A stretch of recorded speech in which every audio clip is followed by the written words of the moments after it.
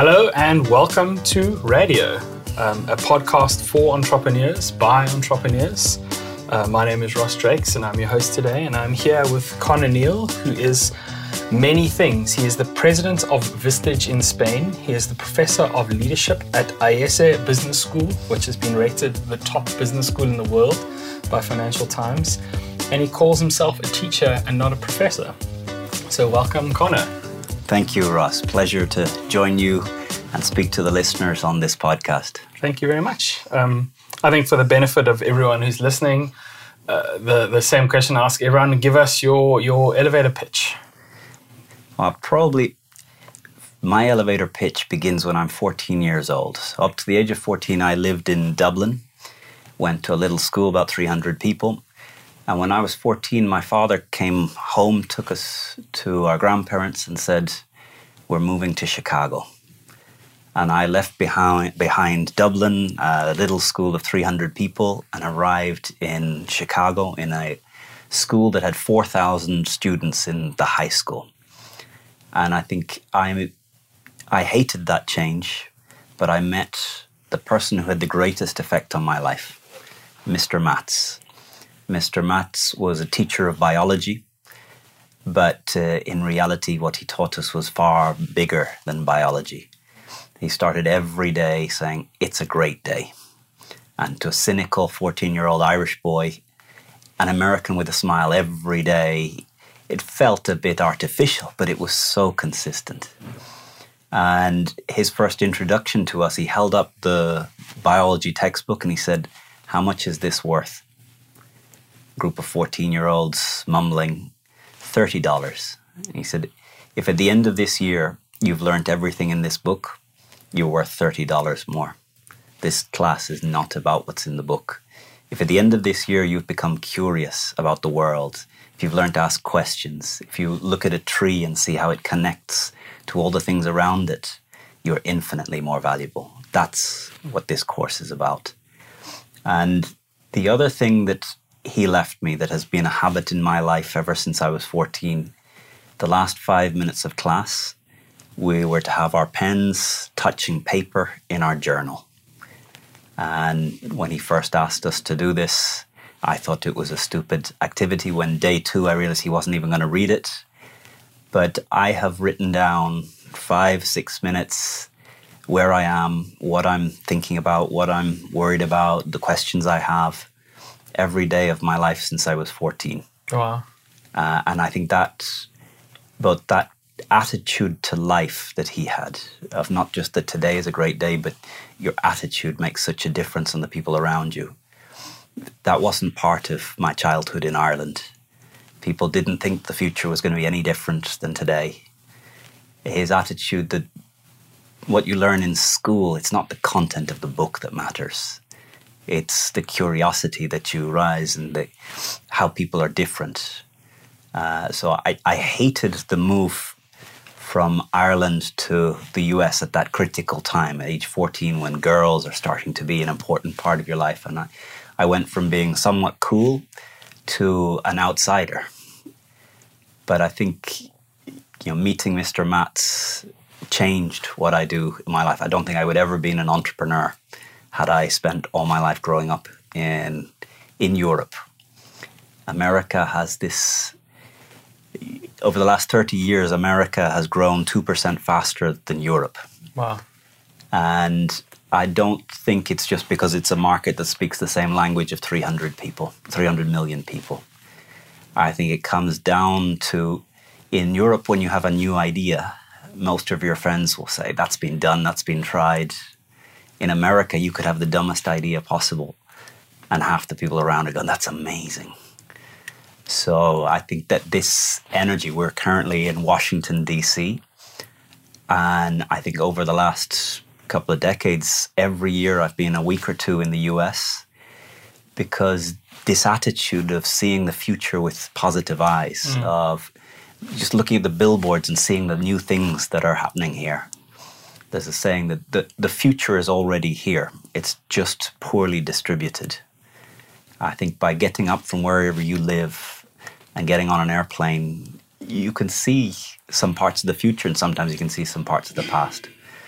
That's also a wonderful, travel is one of my passion points. And I think what I enjoy about it is that you get a perspective on what you do and don't like about what your environment at home is like. So you get an opportunity to see a new culture and a new way of doing things, and then you can decide what you would like to assimilate to that or what you don't like about that. And quite often it also reflects back what you do like about where you do live. I know South Africans have a habit of saying how bad everything is, but coming to places like this, you realize that some of the things we take for granted, like friendly people, open space, good weather, like they're not everywhere, and we take them for granted and you only see the negative. So that's kind of what I enjoy about looking out the window on a Washington that is currently covered in snow, sleet falling down.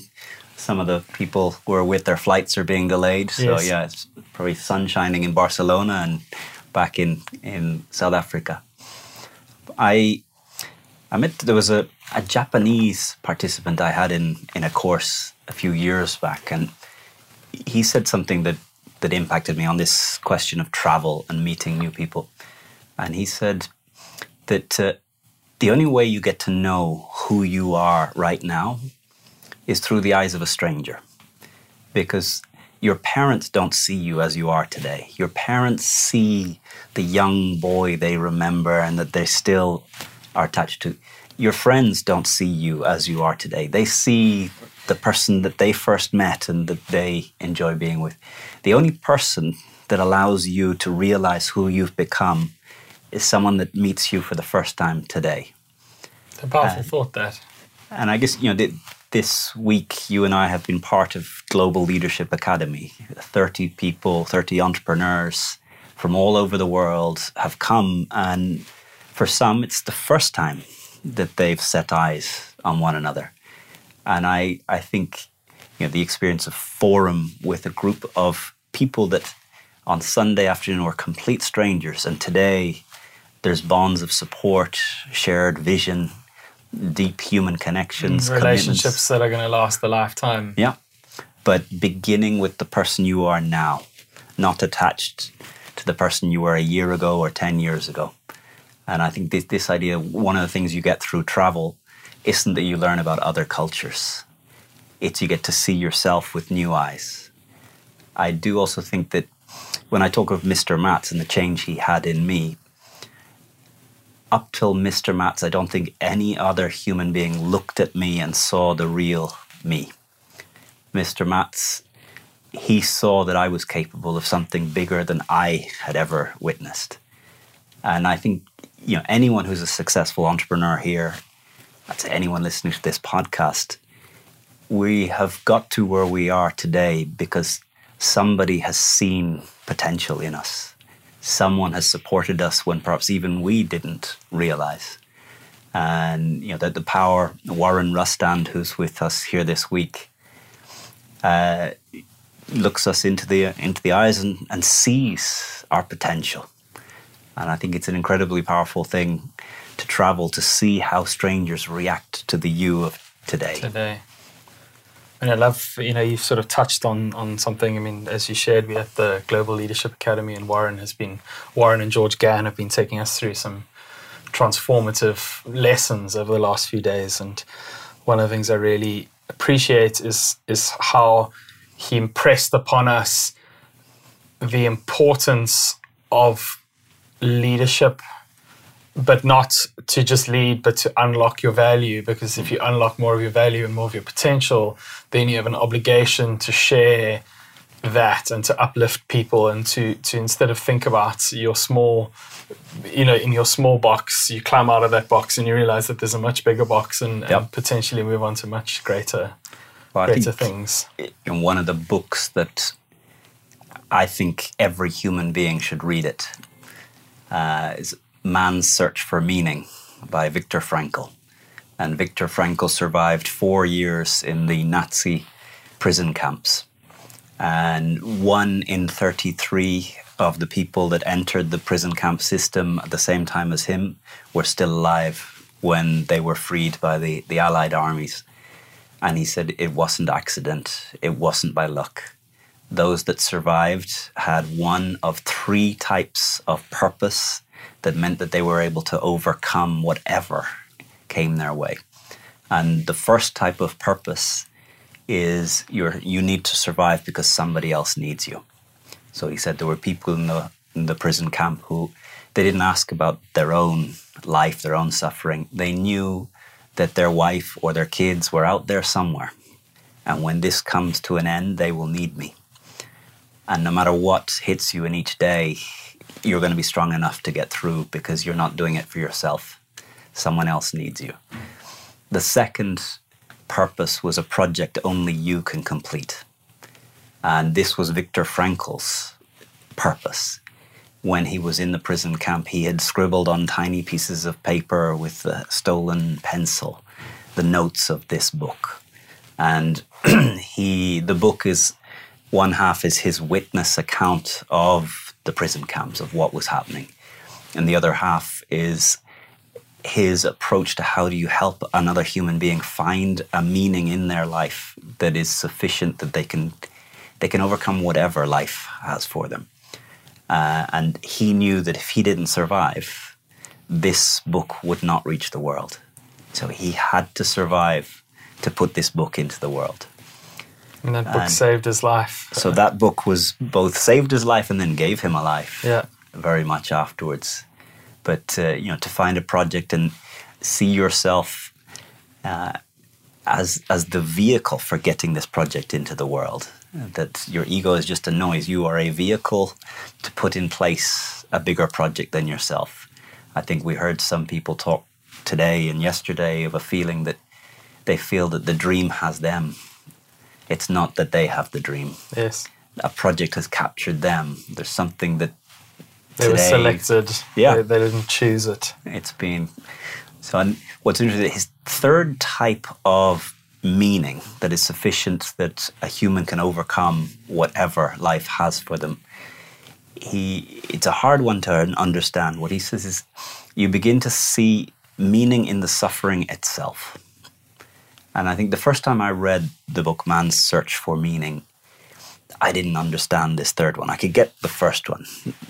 A purpose, I want to survive for my 2 daughters. You want to be able to give to your son something. You need to be there so that he has the beginnings of a life that allow him to then go on and live the full potential of his life.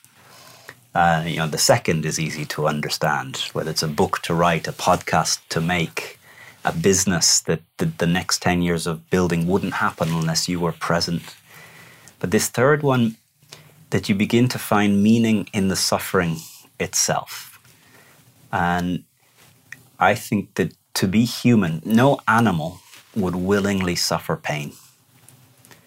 The only species on this planet that is capable of willingly suffering is a human. And I think when I go for a run, and there was a time I would run a long way, and in a way it's my form of meditation. But there comes a time where you are in pain. When you're running 20 miles, your knee is going to hurt at some stage. Yes. And the pain is guaranteed. The suffering, the ability to choose to carry on through the pain is something only a human can do. And I think there is something deeply meaningful in realizing that actually you can push through the pain. You can use choice to overcome something that no other species would be able to do. I love that. I mean, it ties into, so I forget her surname. What was it? Shiley? What was it? Batnet.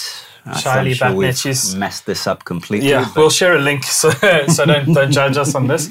But she shared a story with us.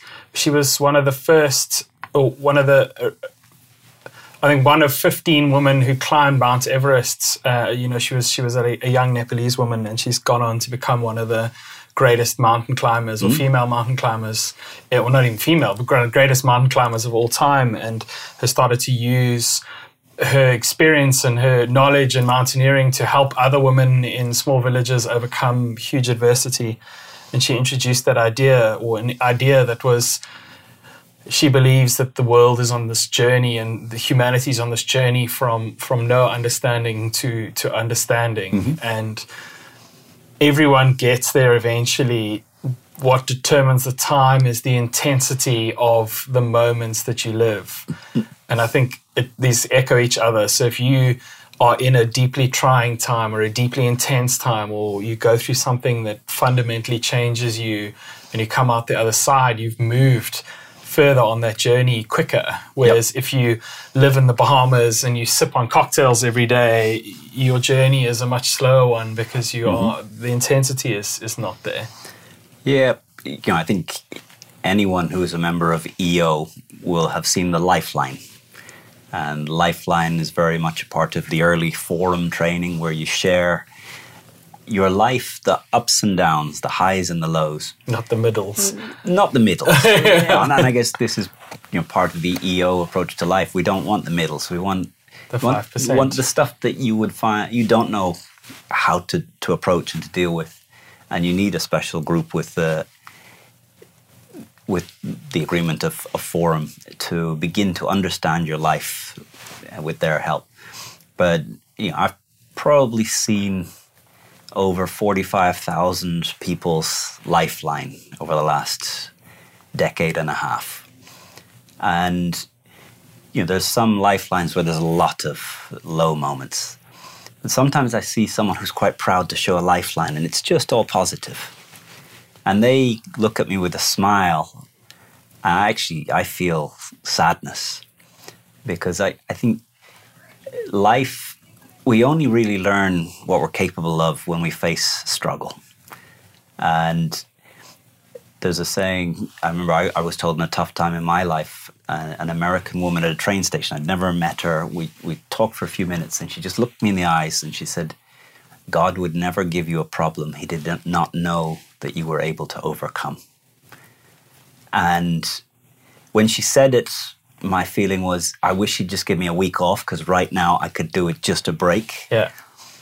But I know if I look back at my life, those times of struggle for me, 2008, when Lehman Brothers collapsed, I had a business in aviation and we went from $250,000 turnover per month to zero. So September 2008, we just dropped to no planes moving. And those times, it was just a desperate struggle to keep the project alive. And, I think when I look back at my life now, I learned more about myself, more about what life really is about, more about this third idea from Viktor Frankl, what meaning in the suffering itself is, because I passed through that time. And, today I can look back and say, I'm grateful that happened when I was 33. I almost feel sad that someone has a lifeline where nothing really bad happens till they're 60. I wish for so many of us that you face a major life crisis young enough that you can learn what life is and really value what life is.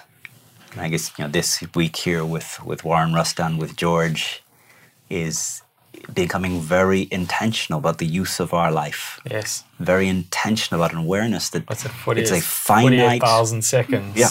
It's finite. What are you going to do with them? And we have a choice. That there's I don't know if it's Mark Twain or who this comes from, but he says that we live two lives. The first is until we realize that we only have one. And this moment really for me came during 2008, dealing with just everything falling apart around me. It wasn't just business, but a family crisis. And it's funny how they always seem to stack up. They don't neatly fall in line and present you. Oh, and definitely during this crisis, I remember thinking, why now? If the business crisis had a 6-month gap and then there was a family crisis, I could deal with them both. I could manage. Now, I think, thank God, they both came at the same time. If they'd come staggered, I could probably have just about managed my way through. Because they all came together, I had to almost delete the version of Connor of the past and recreate one that was capable of getting through. And, prior to 2008, I think when I did compassion, it was theatrical compassion. If you told me that you were struggling with business, you were struggling with sales, I could act like a compassionate individual, but inside I would think that wouldn't happen to me. I wouldn't have that struggle. I've got these things sorted. After 2008, I learned that if you're struggling, I too will probably go through this struggle.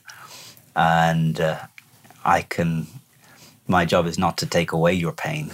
But, in the same way this woman in the train station said to me is, you would never have this problem if you did not have the resources in you capable to overcome it. But what we sometimes lose sight of is what the full range of resources in our life are.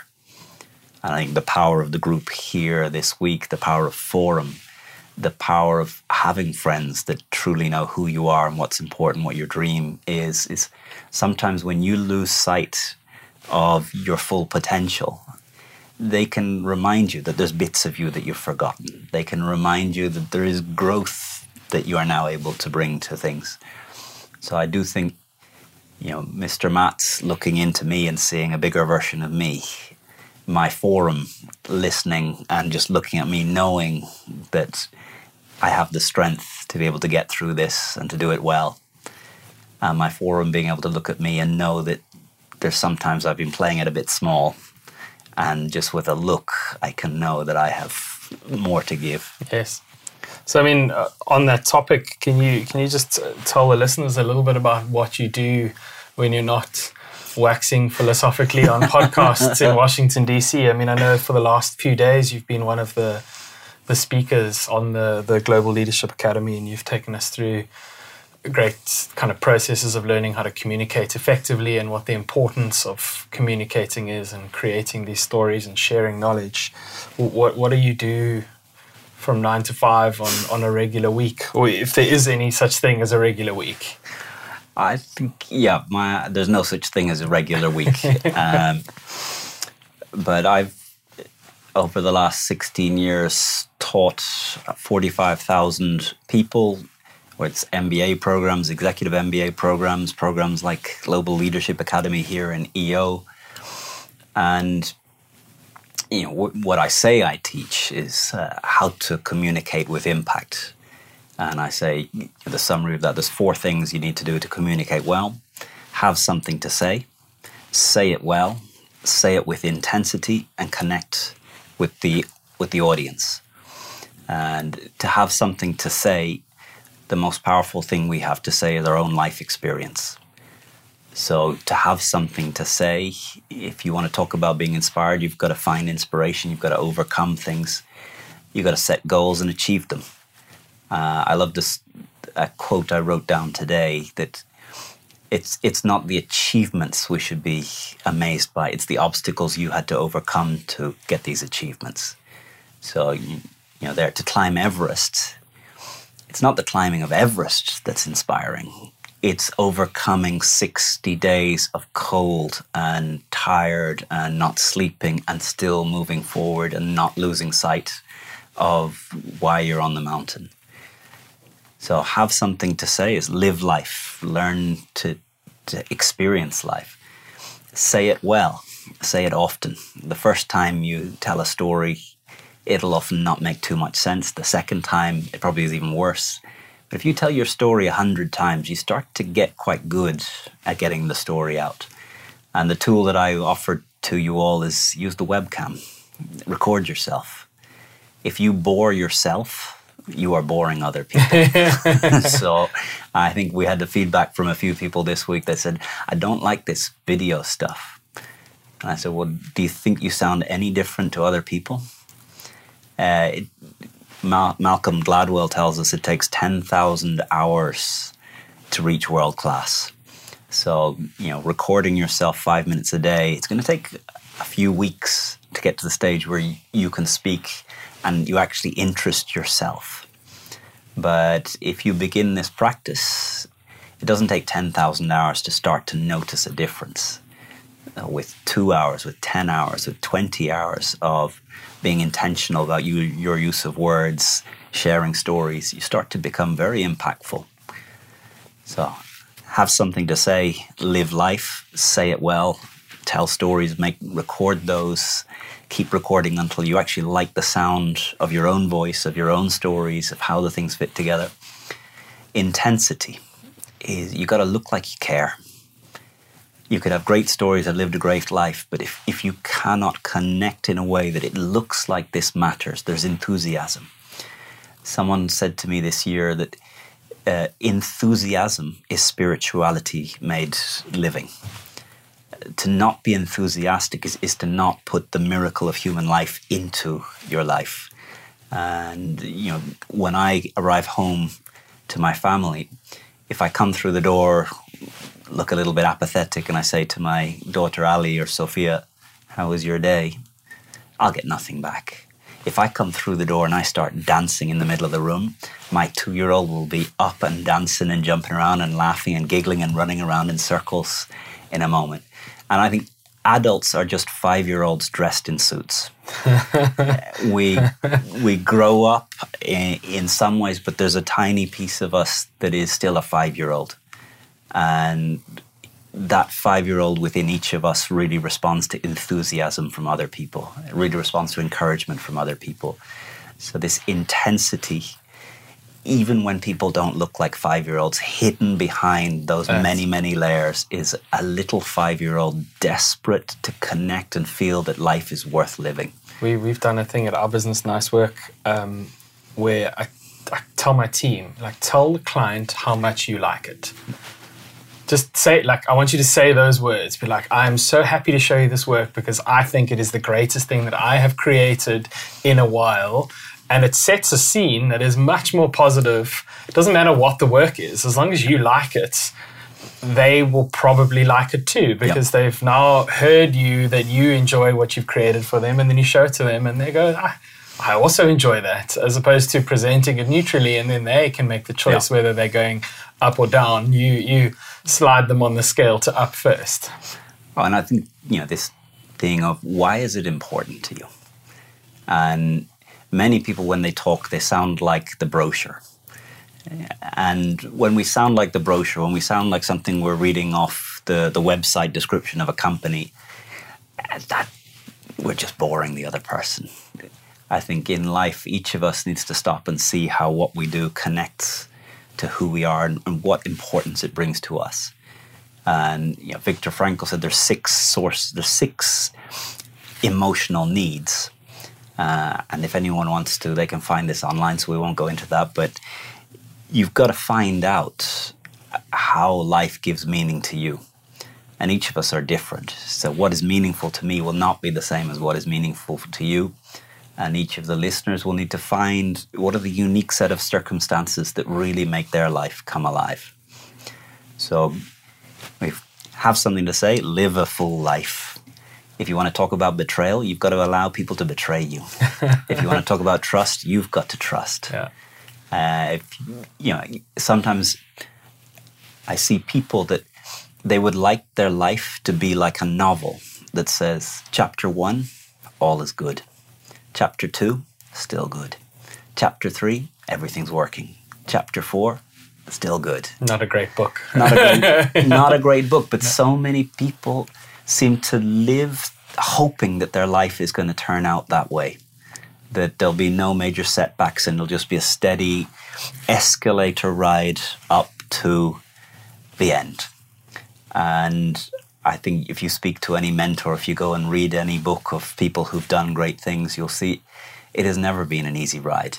We visited Abraham Lincoln's cottage. He failed 14 times to be elected, and he still kept going. Many of us haven't really even been rejected once, and we're still licking our wounds years later. And I know I certainly allow setbacks to really knock me off course much more than I would like.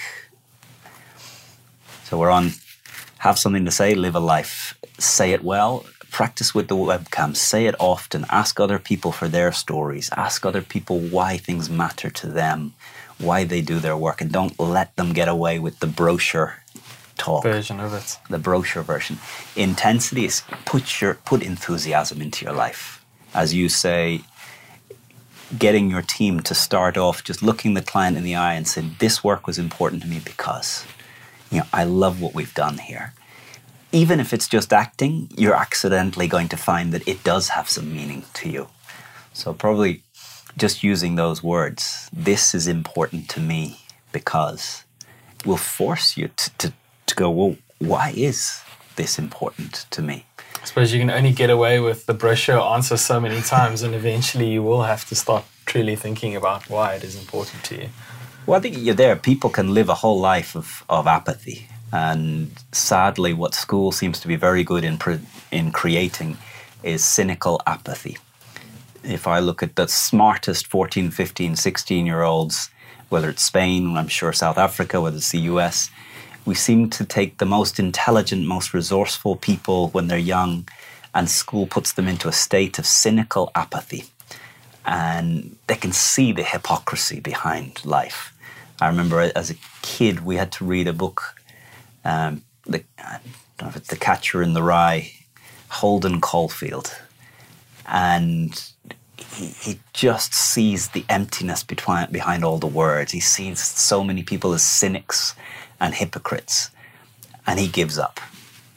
And I think that there's an element that you got to accept that people, they aspire to be better, and they usually aren't as good.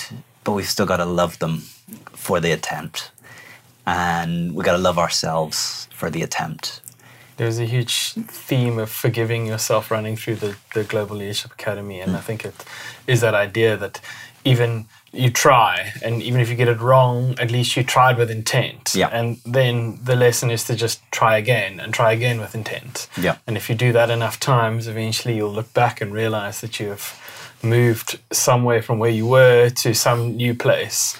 But I think if you don't try at all, you will 100% stay in the same place that you are right now. I think the human being is the only species alive on this planet that grows to half of its potential and stops. No tree grows to half its size and says, actually, I'm comfy here. Any higher and the wind will probably catch me and it'll be cold. The only species on this planet that, on the one has infinite potential. We can travel to the moon. We can create things that never existed before. But at the same time, we have the capacity to grow to a tiny percentage of our potential and decide to stop growing. No tree does it, no animal does it, but human beings have the capacity both to be infinitely powerful and be infinitely dumb in stopping way before their full potential, just being comfortable. And I think nothing worthwhile is within your comfort zone. No one celebrates the person that climbed the 200-foot hill. We celebrate Shaylee because she climbed. Yeah, this is James. he walked to the pub. Big hand for great James. Man. Yeah, it's Shaylee. We saw she's climbed Everest and 6 more, but she doesn't come and show us a piece of the summit of Everest. She talks about who she has become in overcoming the obstacle that was Everest. So it's actually, we don't really want to see the summit of Everest. We want to see Shaylee and see what this journey has done to her. How has she changed from the 19-year-old that heard about the idea to now the 35-year-old who has climbed 7 peaks with a team and has gone on to use that position, the platform that she's built to go and affect the lives of hundreds of young Nepalese girls. So, and she definitely puts enthusiasm into her life. Yes. You can see why people follow her. She's a tiny human, but she presents an aura of someone of 10 times the stature. But she admitted that she had 6 months where she lost the passion. And I think it's important that we don't see certain enthusiastic people that they've always been this way. That there are times in life when the drudgery and the number of no's and the amount of rejection, the people that don't understand, does get to even someone who has the passion of Shaylee. With Warren, I don't know. Warren is one that I think sometimes, he seems to have had clear from such a young age what's important, what's right, and able to direct his energy to it. I feel I've spent many years lost, and my sense of what purpose is, there's talk today, when your core is clear, you're not seeking after the opinions of others. I feel I'm still quite hungry to get the approval of others. It matters to me. When you were sitting there with your feedback form, I was looking away, but I wanted to see that I was going to be rated highly. So clearly there's still work to be done in my life of being able to be like the monk that George spoke about, that no matter what, knows that he is good. So to finish the fourth, have something to say, live a good life. Say it well, say it often. Say it with intensity, put enthusiasm into your days, put enthusiasm into your family, put enthusiasm into the time with people. The fourth, connect. And I found a question this year from a man called Dan Sullivan. I've been listening to a lot of Dan Sullivan podcasts, and the question that I've taken from Dan Sullivan, I've started to ask to almost anyone around me, is 3 years from today, what needs to happen so that you are personally and professionally fulfilled? And I've started to ask this to my team. I've started to ask this to my family. Sometimes I get a look of, what are you talking about? But it allows me to listen to what matters to them. And very often I am surprised by the things that are important to them. And this year, asking this question and learning to shut up and listen and not impose my ideas, not fill the space with my thinking. I've learned people are motivated for many, many different things. And people find the same moment is boring to one and deeply enriching to another. And connecting is starting to see, what does quality of life mean to the people around you? And very often, it's a very easy thing to help them achieve something that will give them great quality of life. But until you allow them to tell you what fulfillment looks like personally and what fulfillment looks like professionally, you don't know how you can help them. And I've been guilty of trying to help people by giving them what I think they want. There's a saying that in a lot of relationships, you have two people who are trying to give, and it's still not working. And it's because I give you what's easy for me to give. And I think when we start to really become leaders and positive role models is when we stop giving what's easy for me to give. And I start asking these questions, what's important to you? And instead of giving what's easy for me to give, I start to give what you most need. And in many cases, we lost the ability to listen, to understand what do people need from us. And often there's so many signals coming from people of what's important to them. What are the conversations they're trying to have? Where do they spend their money? What are the goals they write down in their books? What do they put around them? What are the photos on their desks? But we don't see it because we're so locked in what we think is important. I remember many years ago, I love books. If you come to my house, every wall that hasn't got an obstacle has a bookshelf. You come into my office, 3 walls are bookshelves. Most of them are too deep in books. If I meet you and you explain something for 2 minutes, I know what book I would recommend to you. So for the first 35 odd years of my life, what do you think I gave as gifts to my family? What do you think I gave as gifts to friends? Books. And my youngest brother, they bought a house, changed it up, and after a year of making it just as they wanted it, we had a dinner. And I remember arriving to his house, beautiful sitting room, beautiful curved screen plasma TV, dining room laid out better than a Michelin 3-star restaurant, no books. Upstairs in the bedroom, beautiful, no books. In the kitchen, 8 recipe books. What do you think I'd given him every Christmas, every birthday for all the years? I'd given what was easy for me to give. I'd given what's important to me. My brother, what he values is something else. And what he values and what he is excellent at, he loves cooking. He loves preparing food. He loves helping others. So if I give him a gadget for the kitchen, that's going to stay in his life. Yes. If I give him a book, it needs to be a recipe book. And I think so many times we are making a valid attempt to give, but we're giving what's easy for us to give. And communication, I'd often say, if you want to summarize it down into one rather than 4 points, there's two things. What I want to say, what you need to hear. What I want to say is not communication. I need to do the work to give you what you need to hear. And each person is going to need a slightly different message in a slightly different way. And I need to stop, get out of myself, ask you questions, look at your life, be deeply interested in what is your journey. You know, when I came into the room, very, very often when I'm asked to stand up and speak, I get stuck into my head. I enter into a panic. What do I have to say? Mouth becomes dry. And what I try and do in the minutes before I stand out and speak is just to remember each person in this room has a whole life to reach in this point. And I have to look at each individual and imagine what's the whole life. What have they been through to get into this room? What are their parents and their grandparents, all the ancestors got through to get into this room here together in this moment?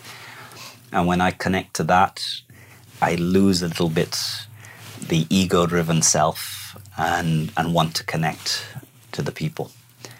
So communicating, have something to say it well, say it with intensity, and connect with the people in the audience.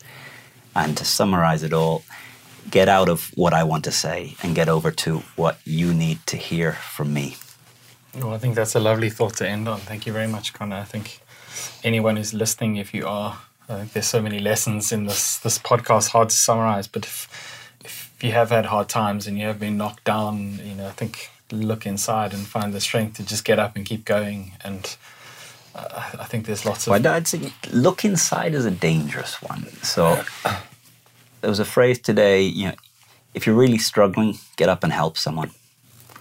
And outside. Get outside. Yeah. I was once asked, you know, is there any such thing as a bad goal?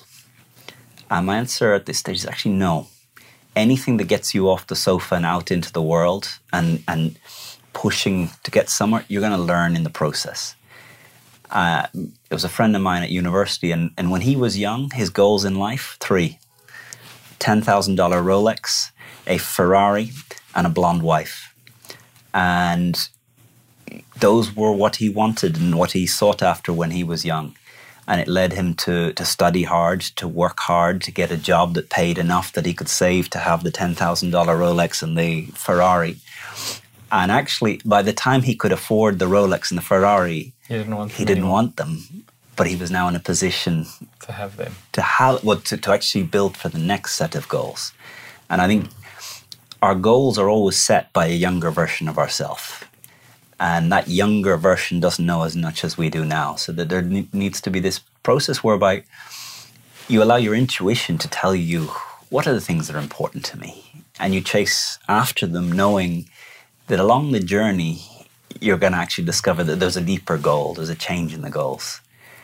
I haven't found the answer to how do you know the balance? How do you know when to give up on a goal versus how do you know when to continue?